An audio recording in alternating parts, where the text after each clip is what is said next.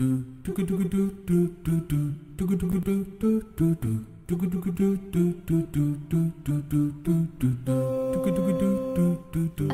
alaikum everyone. Welcome back to another episode of Muslim Medium.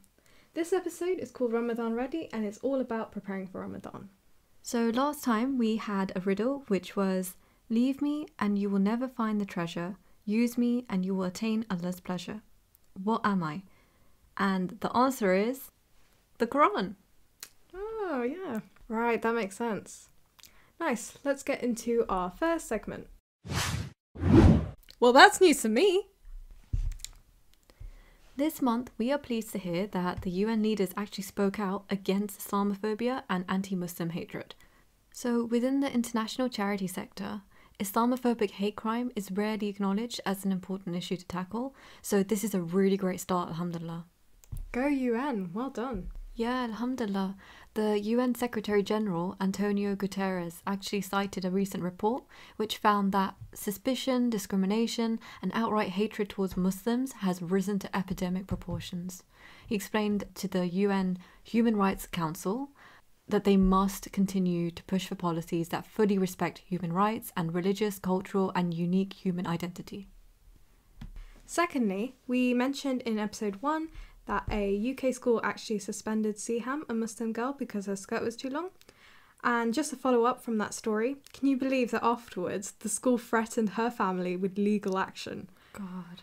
However, 3 months later, we are relieved to hear that the school has reversed its decision, issued an apology, and given Siham her due rights to practice her faith by wearing an ankle-length skirt as part of a school uniform. Alhamdulillah. So glad to hear that, alhamdulillah.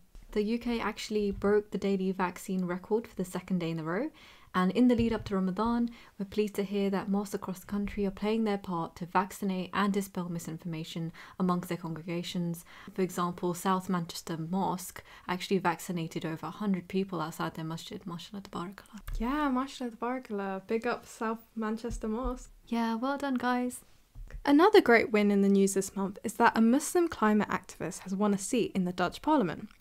Moroccan-Dutch politician Golfer Bouchalicht will represent the Green Left Party in Parliament, despite facing what her supporters called an Islamophobic and racist campaign against her election bid. A December open letter signed by dozens of British politicians, civil society organisers and academics have criticised the racist and Islamophobic treatment she received. So now we've actually got a funny story for you guys. We heard in the news recently that a wedding was actually called off over a biryani choice. Oh my gosh. And we didn't believe it was real when we first heard it. Yeah, even the police were aware of the incident and it's something they hadn't seen before. The police? Yeah. Whoa. For any of our non-South Asian listeners, biryani is a mixed rice dish which originates from the Indian subcontinent. It's made of different spices, it's really brightly coloured, it has meat, and it also has sometimes vegetables and potatoes too. And it's a really popular dish. Yeah, and it tastes delicious. Yeah, nothing can really top it. Except raita. Raita's a yogurt that we put on top of biryani. I didn't realise this, but biryani debates can get really heated. We were discussing this with our family and it seems like such a trivial thing, but people are really passionate about it. Hashtag biryani wars. Yeah, if biryani was Marvel Civil War sides, Captain America would be chicken and Iron Man would be mutton. Love that. Oh man, all this talk about biryani is making me want some. Yeah, same. We took to Instagram to do a poll over whether people preferred mutton or chicken biryani, and the results are in. 67% said chicken and 33% said mutton. So take that. No, we're on the side of chicken, obviously, because chicken's the best. Yeah. But I mean, shout out to all our family members who believe in mutton. Yeah, they outnumbered us, by the way, on that. They outnumbered us for sure. Yeah, so there's a real mix here. So yeah, let us know which one you prefer. Do you prefer chicken or mutton? And what are your thoughts? Is this something that is worth ending a wedding over? That, to be fair to the couple, the reasoning why the families ended up breaking off was because they realised that if they were fighting over something as trivial as biryani, God knows what it would be like in the future when they're fighting about big things. So, fair enough. Yeah, that's true. I mean, no disrespect to those families whatsoever. It's just a funny story to share because we all love biryani here. And most people have a strong opinion on biryani. And it kind of relates to Ramadan as well, because we often think Ramadan is all about iftar and sehri, what we're going to eat. And it's not about that. Many people don't even have the privilege around the world to even have the choice between mutton or chicken biryani. They'd be happy to receive any food at all. Yeah, that's right. So now we're going to draw attention to some important causes to help others in need. Injustice and poverty are rife all around the world, and especially in Muslim countries. Since Ramadan is the best time for reflection and giving charity for the sake of Allah, we want to remind you of several places where many are in need of your support right now. Inshallah, this Ramadan, we hope that you'll be able to donate to charities supporting these people in need. Horrific human rights abuses and concentration camps in China have forced the Uyghur refugees to flee the country, and now they face unstable conditions with no guaranteed accommodation, work or support. The crisis in Syria has been ongoing for around 10 years now. The hardship and suffering upon millions of people have left so many people in need of humanitarian aid. The people of Gaza are having to deal with continuous nights of airstrikes due to ongoing conflict. This has damaged their economy and caused political instability. Because of the blockades, a third of the people in Palestine live below the poverty line. In Yemen, starvation and cholera are man-made and can be prevented. Families have endured years of famine, cholera and war, and COVID-19 has only escalated their hardships. Due to the curfew in Indian-administered Kashmir, Kashmiri families have been trapped in their homes for weeks without being able to buy more food. So, inshallah, please do donate to all of these causes. Now we'll be moving on to our next segment, Student Life. I'm a student. Get me out of here! For this segment, we wanted to talk about the struggles of fasting while also having to balance exams and revising in the process. So as someone who's had to fast during most of my GCSEs, my A-levels, and now my university exams also, I can totally understand the struggles. I actually have an exam this year that takes place on Eid, and it gets released in the last 10 days of Ramadan, so it's kind of annoying. And I know a lot of students around this time are facing the same thing and find it difficult to balance fasting and studying, as schools and universities often don't accommodate or take account the circumstances and religious obligations for Muslim students. I know it can be really hard to fast while studying, but here's the good news. Allah will put more barakah in your studies and support you more if you do fulfill your religious obligations during Ramadan. I.e., fasting is compulsory once you reach the age of puberty or maturity, and this is a true test of your determination, faith and belief. Yeah, at the end of the day, you have to ask yourself these two questions and answer them truthfully and honestly. Which test is more important for you to pass? The one your teacher sets you or the one Allah sets you? Of course, they're both important, and I'm not telling you that your dunya exams don't matter, because they do.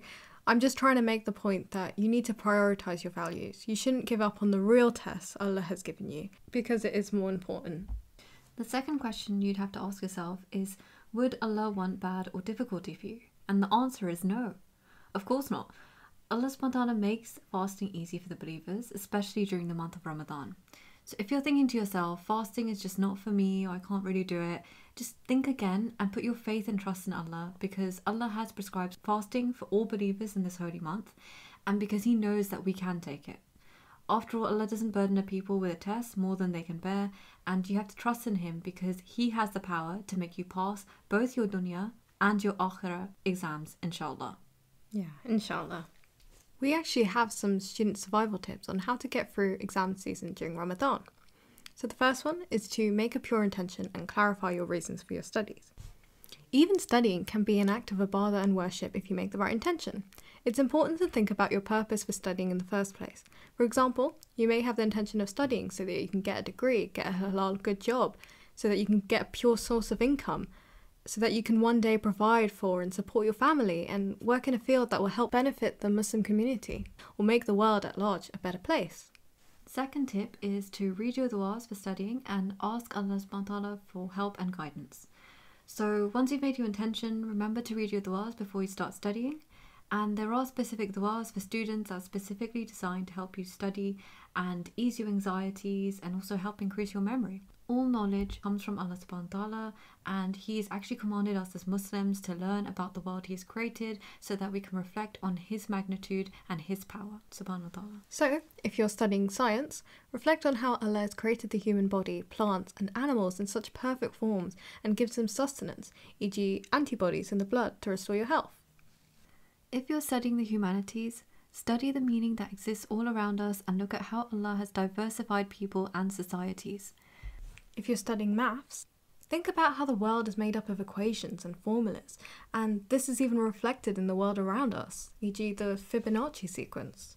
There are so many ways you can understand and apply your subject through the lens of Islam. Our third tip is to call upon Allah subhanahu wa ta'ala using His 99 names and to do lots of dhikr. Allah has many names for a reason. We should use them to call upon Him and ask specifically for His help when we are making du'as. These names in particular will help you when you're studying. I remember when I was really stressed back in the day doing exams, someone very dear to me reminded me to use Allah's names, and I've been using them ever since, and they've really, really helped. So one of Allah's names is Al-Fattah, the opener. So you could make dua by saying, Al-Fattah, you are the opener of the doors of success, so please open up the doors of success for me during my exam. Another name is Al-Khaliq, the creator. So you could say during your dua, Al-Khaliq, you are the all-knowing creator and you make the impossible possible. Please grant us the knowledge we need in our exams. Another name is Al-Hadi, the ultimate guide. And you could say this in your dua by saying, Al-Hadi, you are the ultimate guide, so please guide our pens and our exams towards the right answers. And there's so many more to choose from. So remember to read your 99 names, work hard, pray hard, and play hard. Remember, the Prophet Muhammad ﷺ taught us to tie your camel first and then have faith in Allah. And in the Quran, it's mentioned that indeed Allah will not change the condition of a people until they change what is in themselves. You need to still put the effort into working hard if you want to get good results. Yeah, I think the best thing to do is to draw out your schedule and make time for studying around your prayers and religious obligations. Trust me, you'll find there's so much more barakah in your time if you do this. Personally, I find working on studying after Fajr time is the most beneficial for getting the most revision time in, and it's also actually sunnah to do this, to start your day after Fajr. Also, another good thing is to make SMART targets. SMART targets are specific, measurable, achievable, reliable, and time-sensitive targets. Yeah, it's really helpful to write down your goals in a planner or in a book, just so you have them written down and you can hold yourself to account. For those who work better in study groups or in libraries, but you can't go to them anymore because they're closed, don't be bogged down by lockdown restrictions. Have Zoom study sessions instead with all your friends. I know some people at my university have made online study hubs, and that's really, really helped them just to have, like a friendly face who's also working at the same time as you. So if that's something that interests you, talk to your friends and definitely set that up, inshallah. We really hope you follow these tips and don't give up on fasting even if you have exams. And inshallah, Allah will help you through even the toughest of times. I also think that it's a lot easier than most people think. From the offset, it seems very daunting, but actually Allah makes it a lot easier for us, especially in Ramadan. And from my own experience, I felt like revising while fasting is actually quite useful because you could spend more time doing revision and not really wasting your time on cooking or eating or watching TV while eating, and Allah will reward you more for that. May Allah subhanahu wa ta'ala make it easy for all of us Muslim students who are revising while fasting. May He put barakah in our time, may He shower us with lots of blessings and rewards, and may Allah subhanahu wa ta'ala help us to pass all our tests with flying colours, both in this life and the next. Ameen. Ameen. Now it's time for our Muslim TikTok of the month. This time we have a TikTok from Gary Blerim. Okay, so there's two guys walking in the desert. One guy's name is Mark and one guy's name is John. So these guys, they're walking in the desert for a while and they're very tired and hungry. And so they end up spotting a town in the distance. And as they got closer, they saw there was a masjid there. So John said to Mark, let's change our names to Muslim names because they might not help us if they see that we're not Muslim. And Mark said, no, let's just keep our names, they'll help us anyway. So when they got to the masjid, a man came to them and said, hello, how can I help you? And they both said to him, we are very tired and hungry, we've been walking in the desert for a long time and we're very tired, so can you help us out? So the men asked them their names. So John said, my name is Muhammad, and Mark said, my name is Mark. So the men said to Mark, okay, I can help you out and I can get someone to get you some food and some clothes. And as for you, Muhammad, Ramadan Mubarak. Let me know if you got the joke in the comments. Now for our next segment, which is Drop the Mic. For our next segment on Drop the Mic, we have a really cool spoken word poem by Uthman Abdul Ghani, who goes by It's Uthman, and it's called Lockdown Ramadan. Yep, Uthman is a public figure, part-time entertainer, and a spoken word artist. He has a YouTube channel called It's Uthman, spelled Othman, and he's recently co-wrote a short film called The Plot, so check it out. Mashallah Tabarakallah is doing some really great work. Now time for the poem. 3, 2, 1, go! This isolation's got me mentally drained. Like, nothing really makes sense in my brain.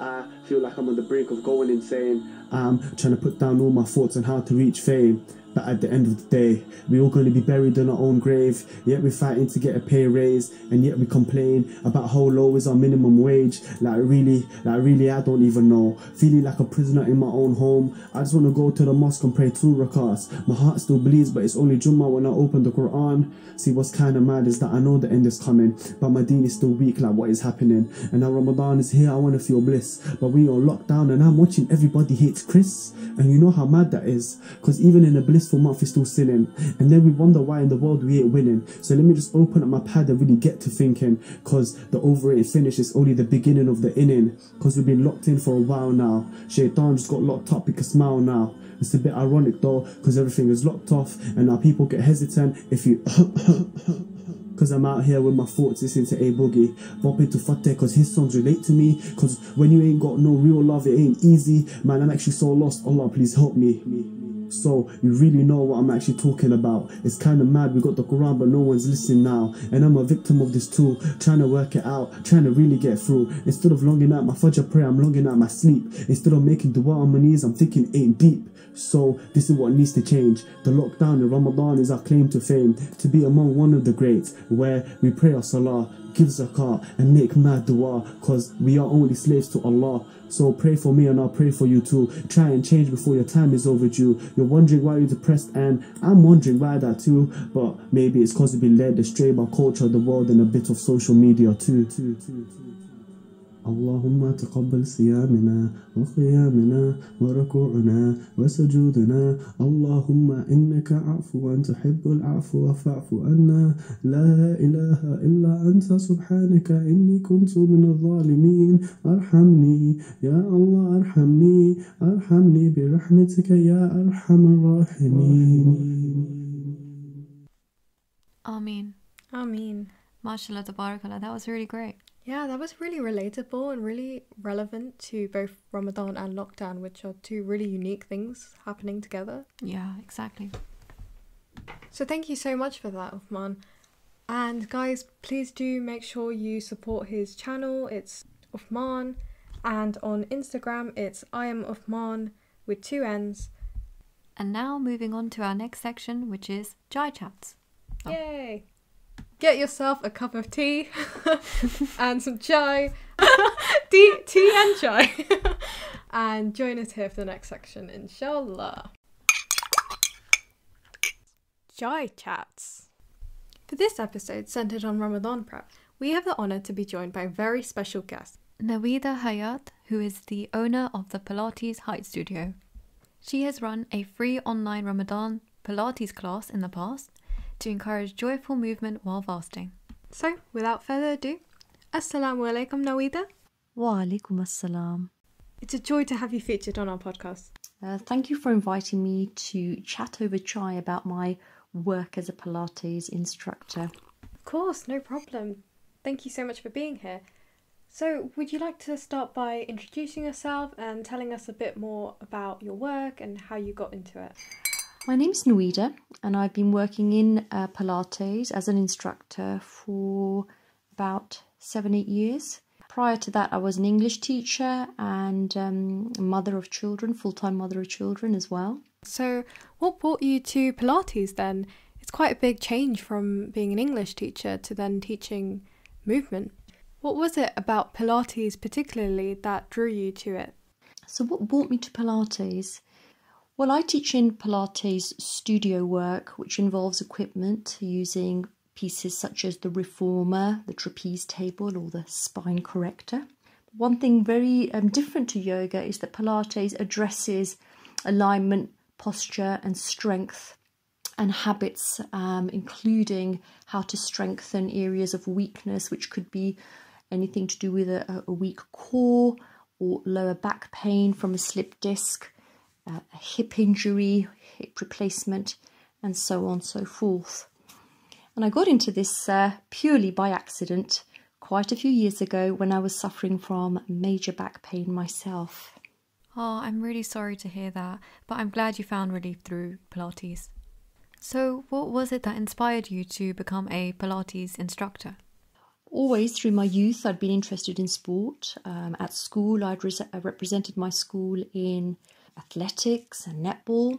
So as a youngster, I was very active.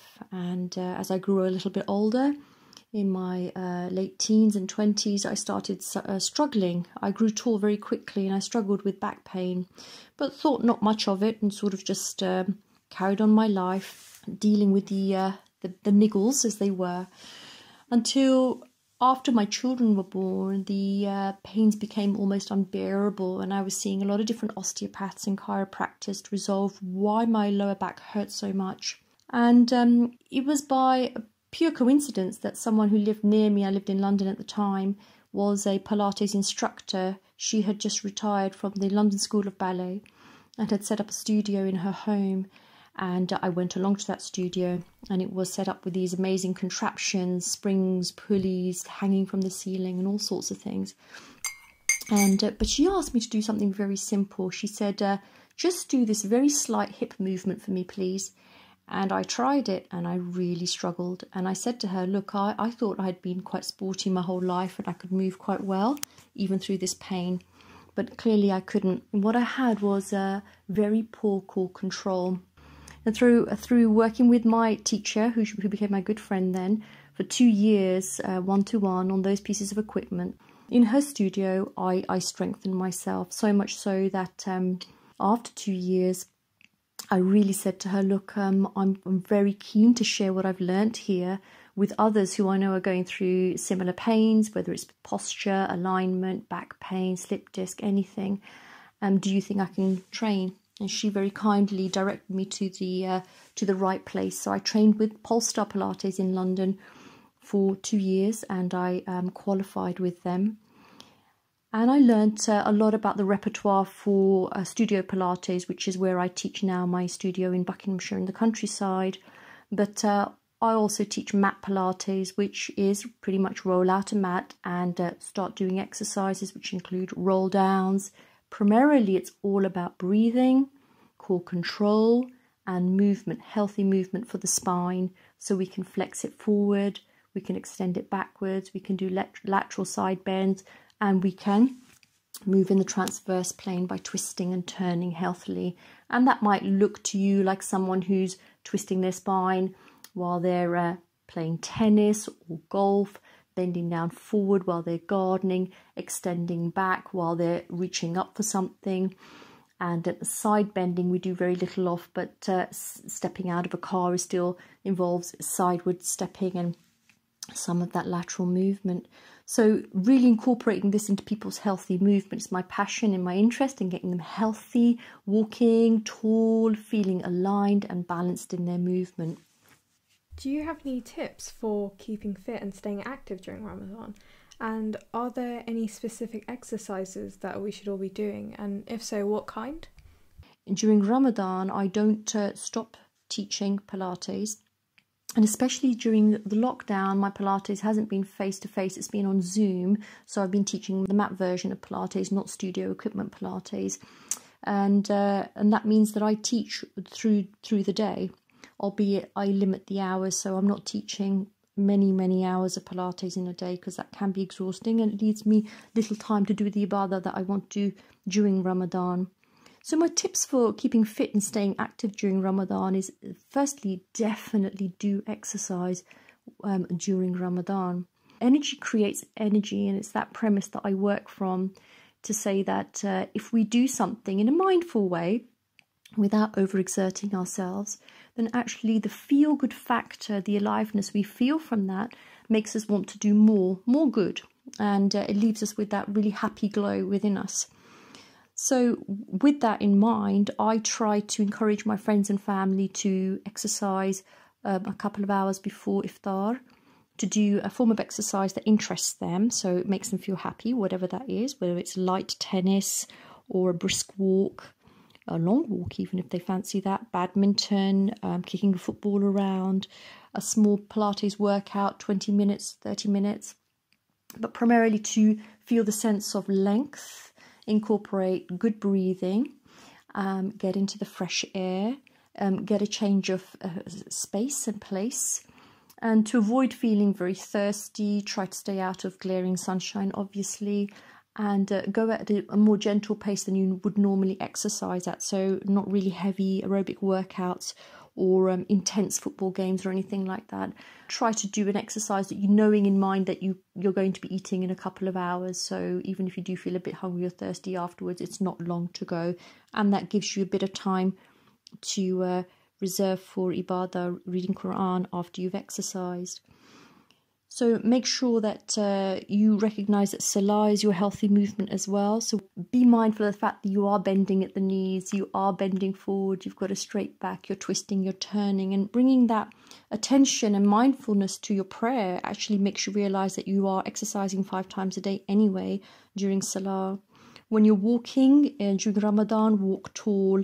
Imagine you've got light slippers on, or you're walking on clouds, so that lifting rather than stamping your way through your footsteps, and keeping that lightness will make you engage your core abdominals, pelvic floor, diaphragm, and that sense of lift from the hips upwards. Mindful movement is everything in Pilates. It's all about bringing your attention to your movement so that you get more out of it. So you have to have fewer movements, but they're actually better for you because you're doing them with quality and control. As you've mentioned that mindful movement is important, how would you keep your energy up without burning out while fasting? During Ramadan, I try to remind myself, as well as people I'm exercising with, especially if they're Muslim, that the exercise is as much food for the body as food itself that you're ingesting. When we breathe well, we're moving well, we're needing that oxygen to fire up the muscles, to keep active. Think about the intake of oxygen, the exchange of gases, and that's happening with millions upon billions of cells within us. As we exercise, we need more air, we need to breathe a little bit more. And that exchange of gases, Joseph Pilates used to call it the internal shower, the cleansing, the purifying, the energizing, just like you would do with a water shower. It's the internal shower, which is on a daily basis as important as the external shower. And it really does energize and refuel you. And we begin with the absolute basic unit of movement and exercise, which is breathing. During Ramadan, I try to keep my energy up without trying to burn out when I'm fasting, by really focusing on my breath and making sure my breath is calm, so that you can really lose a lot of water by breathing rapidly, panting while we're running, or playing sport too hard, or having gone out too much in the bright sunshine or heat. So calm, mindful breathing really does retain water, and also gives you that sense of well-being as well. And I breathing in through my nose and breathing out through my mouth, which is the opposite of how a lot of people have trained themselves or thought they should be breathing. So we can all take a moment and just try that. Keep your shoulders very still, very quiet. Just notice the air coming into the full rib cage, filling up the lungs, but not lifting the shoulders up towards the ears. So keep your shoulders very quiet and low down away from your ears. And instead, notice the lungs and the rib cage inflating into the lungs, into the cavity, 360 degrees, front, back and sides, as like you're filling up a balloon. So inhale through your nose and expand the rib cage out. Go ahead and hold some of those ribs further down. And notice them expanding into your hands. So a little press through the hands. And notice the ribs expanding into the hands. And as you breathe out, you notice the ribs coming back in like a corset being tightened. And the breath is now exhaling through your mouth calmly. And this actually is a great method for calming people down who are stressed. But we use this breathing technique in exercise to get the most out of the movement, and also to engage the core, because when you're breathing like that, you're using your diaphragm, which is a key core muscle. The diaphragm is connected to all your core abdominal muscles and deeper down into your pelvic floor, further into your inner thighs, further all the way down, connected into your inner ankles. So the connections are huge, and that's just from breathing. And I try to have a routine. That means I know which hours I'm going to be reading Quran, which hours I'm going to be teaching, which hours I'm going to be preparing food, going out for my walk, dealing with the children, etc. And so have that routine and try to stick to your 30-day routine as well. What foods would you recommend for Sehri and Iftar? You notice during Ramadan your eating and drinking habits change to support your fasting. And personally, mine change in advance of Ramadan, so I'm giving up the caffeine and sugar so that my body isn't having those cravings during my fasts. Also, I try to drink a lot more water before I start Ramadan. I'm drinking more water than I would normally do. It's a bit like watering your plants to make sure they're thoroughly watered through, because you're going on holiday for a few days, so you know they're not going to dry out while you're away. But try to sip your water so that it really is taken into the body well. During Ramadan, between Iftar and Sehri, I will be drinking small amounts of water. I try to avoid fizzy drinks and sugary drinks, so that again there's no sugar high and therefore a sugar low to follow. My fried foods and things like that, I avoid those as well. I'm trying to prepare as if I would be preparing for a triathlon or a marathon, which is thinking what kind of food will sustain me, help me go the distance. And really you're looking for slow release energy foods. So as Sehri I would have bananas, chopped bananas, organic oats, Weetabix, whole grain roti, something like that, fresh fruit, dried fruits, nuts, walnuts, cashews, dates, things like this that you might have in your cupboard already, a bowl of yogurt with some good organic honey. And to break my fast, I would have something, you're tired at the end of the day, but you want something strong and nutritious as well as delicious. So roti salan is my favourite. Some meat, but more dals and veg. I have wholemeal pasta, pasta bakes, lasagna, things like that, salmon, new potatoes, jacket potatoes, anything you find delicious, but just try to find a healthier version. If you're frying it, try to bake it, steam it, or roast it instead with a good quality olive oil or something like that. I always have a salad, and again I drink plenty of water and avoid the coffee. I have decaf tea, and you can always have something small and sweet and delicious, some mithai, some chocolate, some sweet if you like, but try to limit it during Ramadan.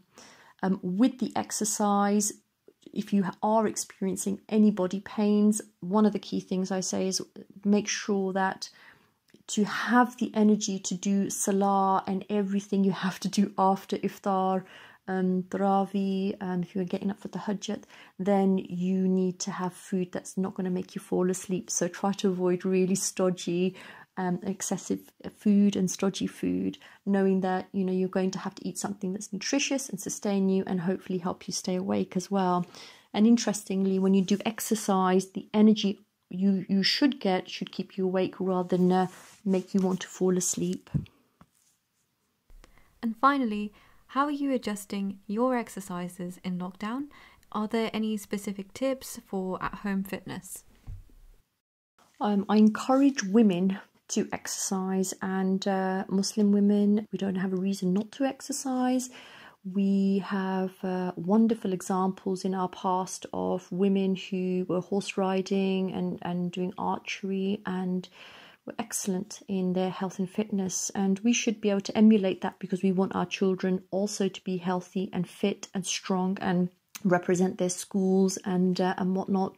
So it is a great thing to be physically strong, mentally strong, spiritually strong. You can't separate the three. This is really what you're aiming for. During lockdown, fitness for some has been a challenge because of the space around them and trying to make the most of it. I live in the countryside, so I've had the benefit of being able to walk into the hills around me in the Chilterns and exercise there, walking, taking in the air for an hour a day. But wherever you are, try to get out into your local area, local park. Morning air is brilliant. If you can get up and get out of the house early, that's fantastic. But it doesn't matter what time. If you do go out, walk tall. Literally try to lift the crown of your head up towards the sky, tuck your chin in and lengthen your spine from your tail all the way through to the skull. So think about that length through the whole of the spine. Have your shoulder blades back, your collarbones wide and open, and start to think about the breathing. Have your arms moving, so don't have your hands stuffed in your pockets or, holding onto a bag or carry a bag or something like that. Try to have your arms free so they can counterbalance the movement of the legs and the pelvis. So you want the arms gently moving by your side, taking steps, rolling through your feet rather than slamming them into the floor. So just think of that action rolling from the heel through to the toe, lifting and moving forward. And try to have that image of a string drawing the crown of the head up towards the sky. So that length, every time you take a step forward, you're feeling height growing from the crown of the head. Similarly, when you're sitting and you're working a lot from home, you want to feel that the spine is sitting as tall as possible. So push your sit bones, the base of your pelvis, into the seat underneath you and feel those sit bones pressing into the seat. And that down movement creates the up movement for the spine. So the pelvis pushing down encourages the spine to lift, collarbones open, crown of the head lifting up. So automatically you can feel the curve in the small of the back as an indent rather than protruding out. You want the natural curves of the spine to be in the spine when you're sitting, and there's been a lot of sitting in lockdown, sitting in your homemade office at home and all the rest, for children, adults alike.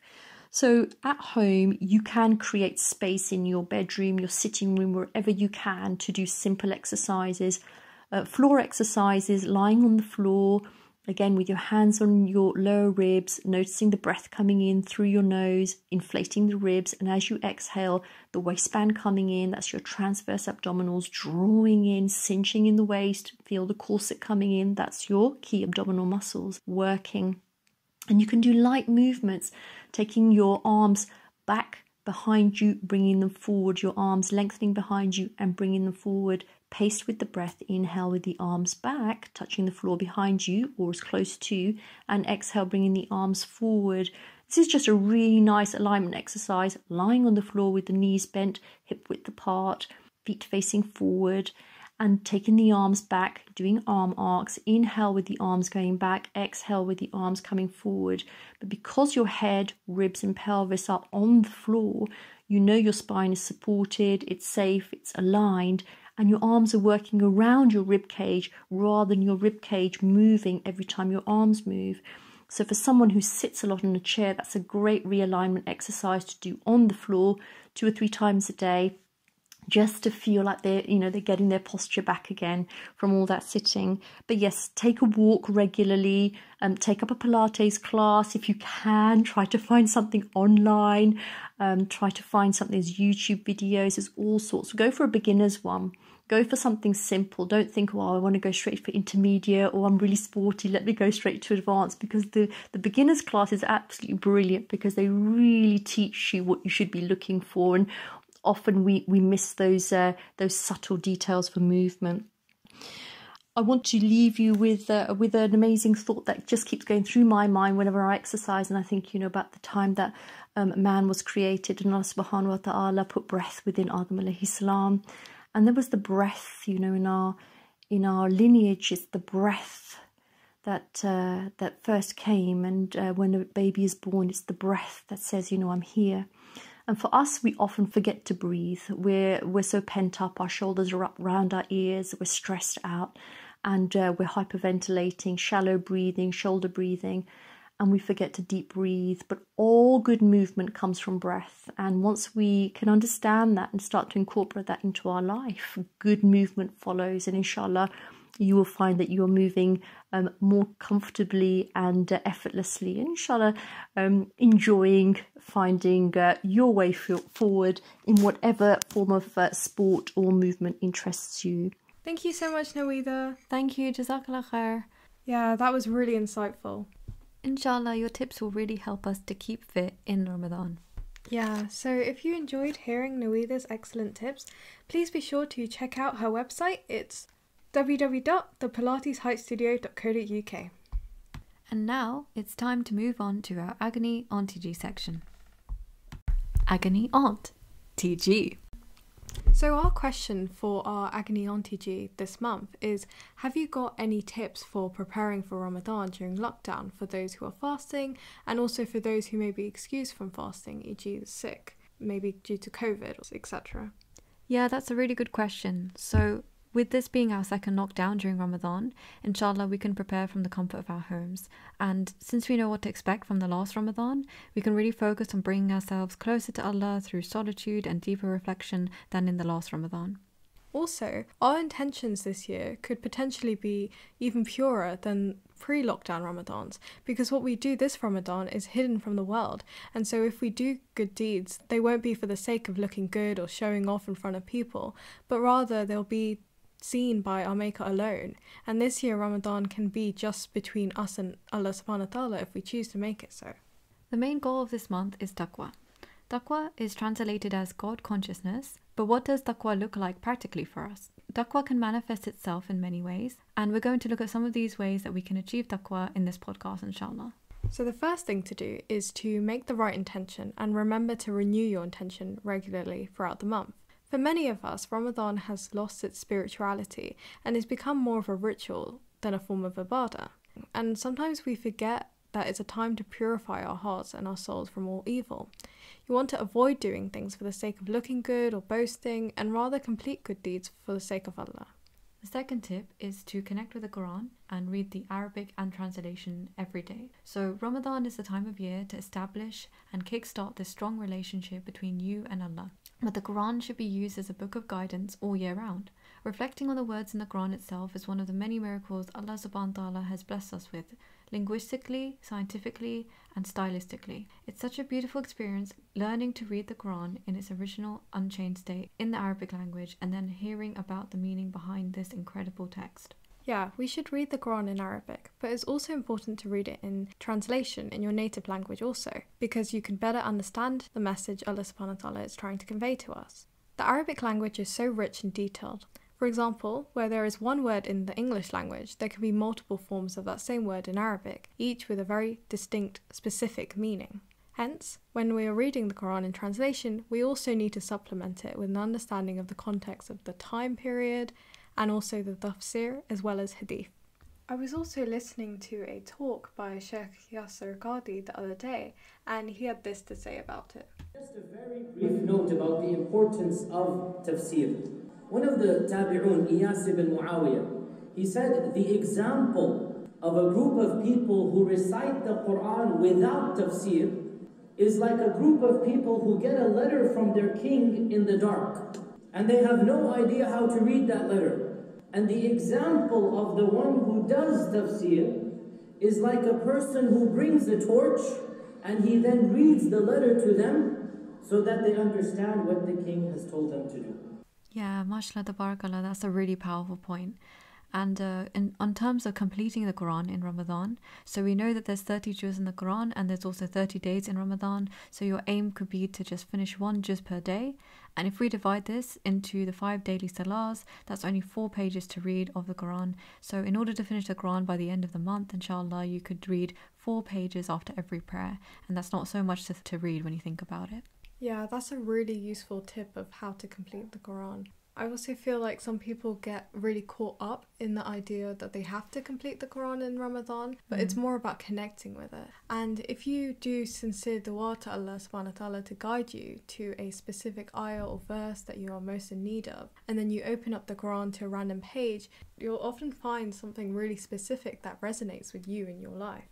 Our third tip is to pray in congregation or Jamaat with your family at least once a week at home, and to pray more nafils and sunnahs too. I know one of the things people are most bummed about during this lockdown is that they can't pray in the masjid for Jummah or Taraweeh. But just because Allah is testing us right now with this pandemic doesn't mean that we can't still feel the benefits and barakah of praying salah together at home. So you can gather your family wherever you live and read your prayers together in congregation if that's possible. And not only will you feel stronger by doing this, you'll also feel more connected when you pray together.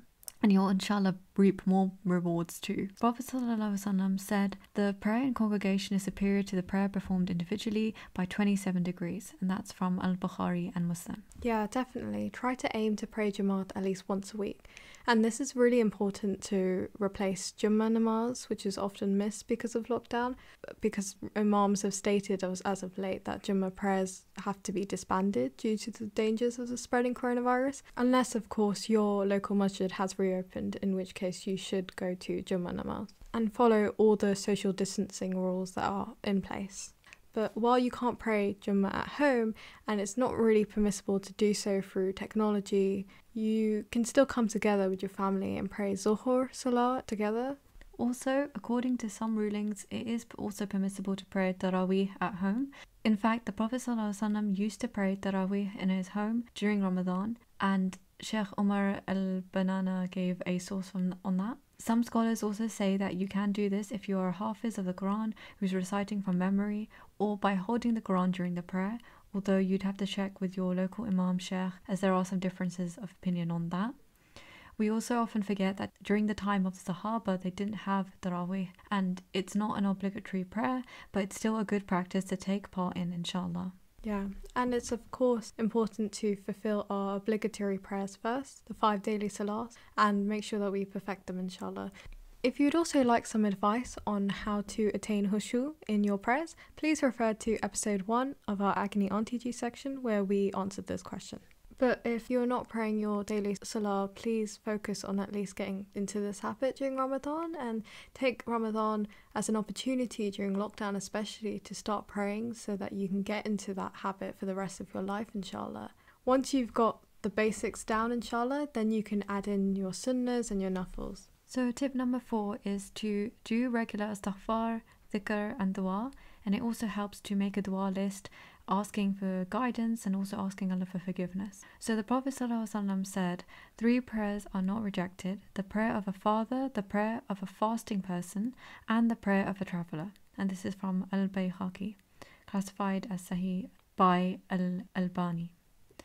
Instead of sitting down and making dua at this precious time of iftar, some people forego this beautiful chance and are often too busy frying samosa, talking, setting the food, filling their plates and glasses as well. You've probably heard this 100 times, but this is the month of forgiveness. Please, please, please use this to your advantage, because it's certainly a mercy from Allah subhanahu wa ta'ala. He is Ar-Rahim, the most merciful, and Al-Ghafar, the most forgiving. So call upon him using his names. And anyone who walks a step closer to Allah, Allah will come running. Don't ever think that for a second that you are too sinful to ask for forgiveness, because that is simply what Shaitan wishes from you. In fact, there's a really good example that demonstrates this. If you get pricked by a thorn bush, you don't suddenly want to lash out and get angry and get pricked by all of the thorns, do you? No, you simply carefully remove the thorn. You need to evaluate what movements you took that led you to getting pricked in the first place so that you don't get pricked again. We need to apply this analogy to our sins. So just because you might have fallen into a sin once doesn't mean that you should just give up and therefore try every sin. Similarly, it would be foolish to get pricked by the same sin twice. It's also impossible to get through this path without being pricked. At least once this will happen. But the wise person will learn from their mistakes. And it's therefore not a sin that separates the worst from the best, but rather it's how one chooses to react once they've been stung. And that's just a really great reminder, because if anyone is ever feeling unworthy of forgiveness, that's definitely not the case. Allah has chosen you to be Muslim for a reason. Even if you cannot see it in yourself, and you don't believe in your own self-worth, know that Allah has already given it to you the moment you were born. Tip number 5 is to give charity generously, even if it's as little as £1 every day. You'll reap more rewards, inshallah, if you spread your giving out throughout the month of Ramadan, because that way you will earn sawab on every day you give.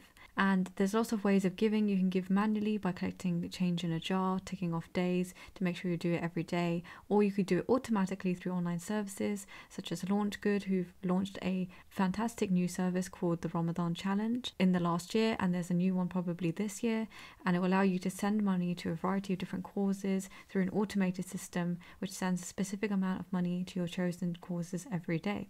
It's really easy and simple to use, allows you to portion out your charity across the whole month, inshallah. So if you sign up for it there, then there'll also be special features that you can ask for, such as them sending you free daily reminders through text messages.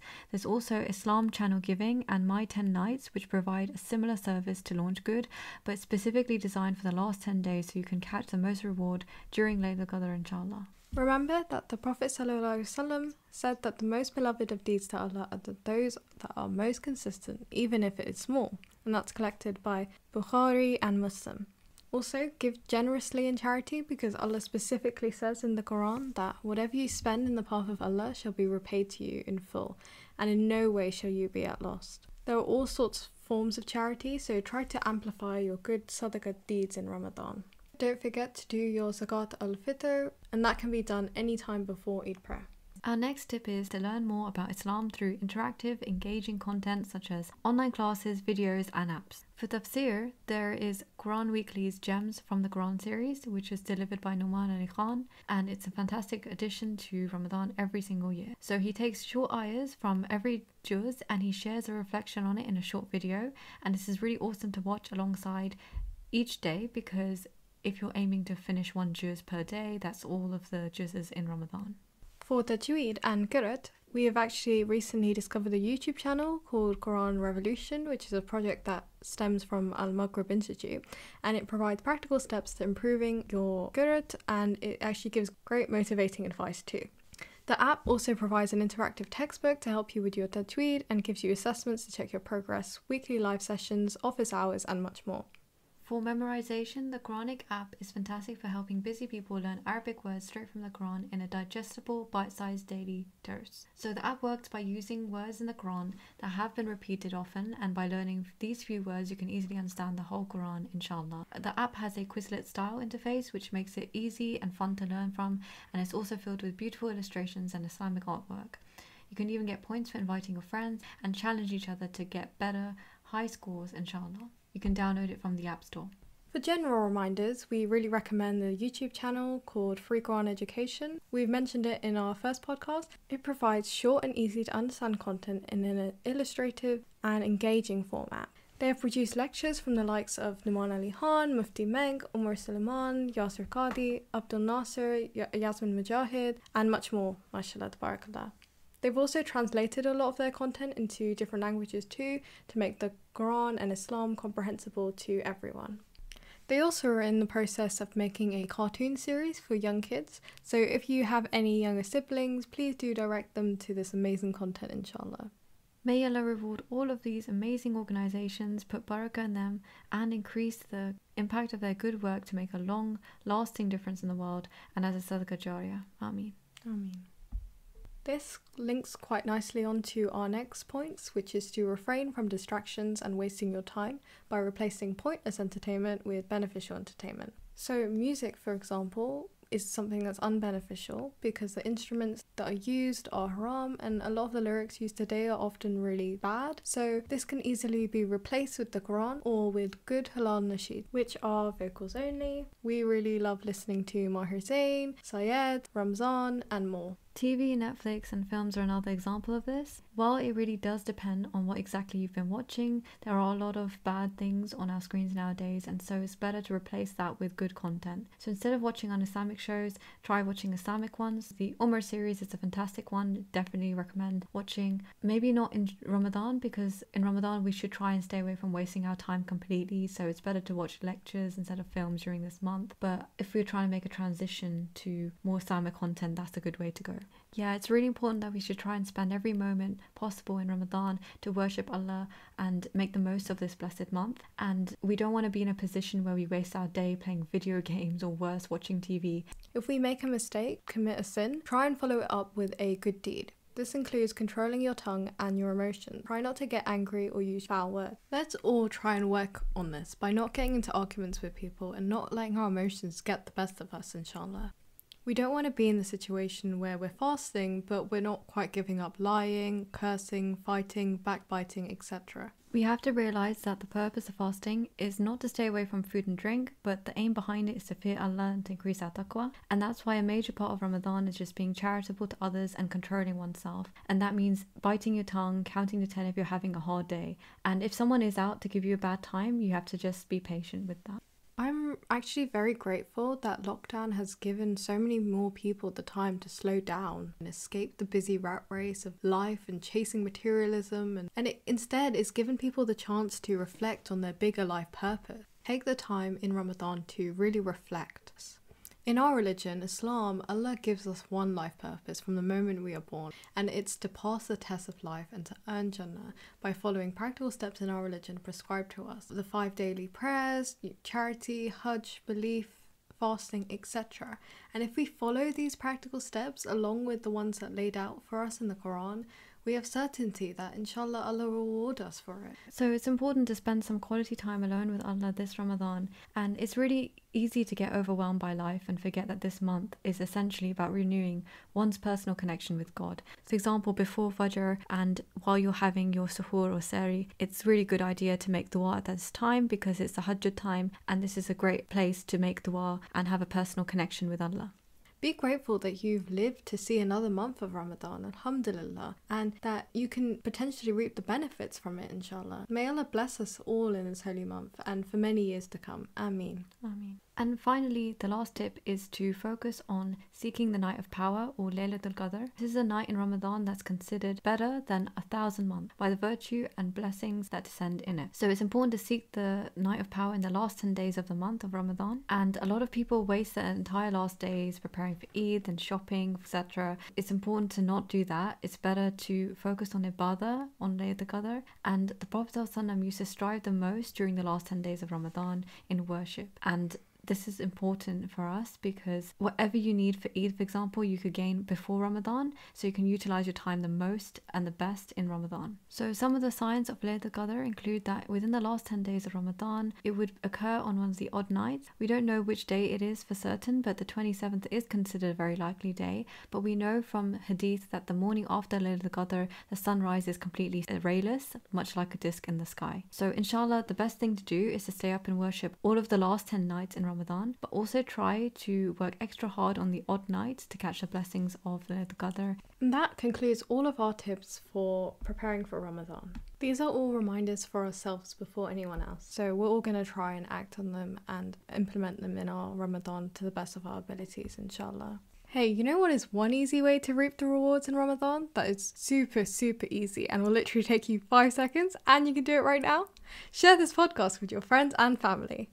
Not only will they benefit by this, but then you'll also gain the rewards for sharing it if they follow any of these tips, inshallah. So please pay it forward and take part in spreading the reward, inshallah, whilst helping your fellow Muslims. Yeah, because sharing is caring. And now, as our podcast is drawing to a close, we want to leave you with our hadith of the month. So Rasulullah sallallahu alaihi wasallam has said about the plague or virus that it was a punishment sent by Allah on whom He wished, and Allah has also made it a source of mercy for the believers. In the time of an epidemic, plague, if somebody stays in his country, patiently hoping for Allah's reward and believing that nothing will befall him except what Allah has written for him, he will get the reward of a martyr. And that's from Sahih Bukhari. So the 4 conditions of this hadith is that one must reside in a land afflicted by a plague. They would also need to remain patient against this test. They would have to hope for reward from Allah subhanahu wa ta'ala. And finally, they should know that nothing will befall them except what Allah has decreed. So this shows, subhanAllah, if we can remain patient and hope for reward during this coronavirus, then inshallah we'll be at an elevated status of a martyr, inshallah. And now it's time for our riddle. What is haram, but when swallowed, is loved by Allah? It's a good one. So stay tuned for our next podcast to hear the answer to that riddle. And just as an announcement, we would like to tell you that for the next month, we will be taking a short break for Ramadan, but we will resume afterwards, inshallah. And since you won't hear from us till then, from both of us here at Muslim Medium, Ramadan Mubarak! We hope you have a lovely Ramadan, inshallah. And may it be filled with lots of blessings and barakah. Ameen. Ameen. That's all from us for now. We hope you enjoyed. Assalamu alaikum.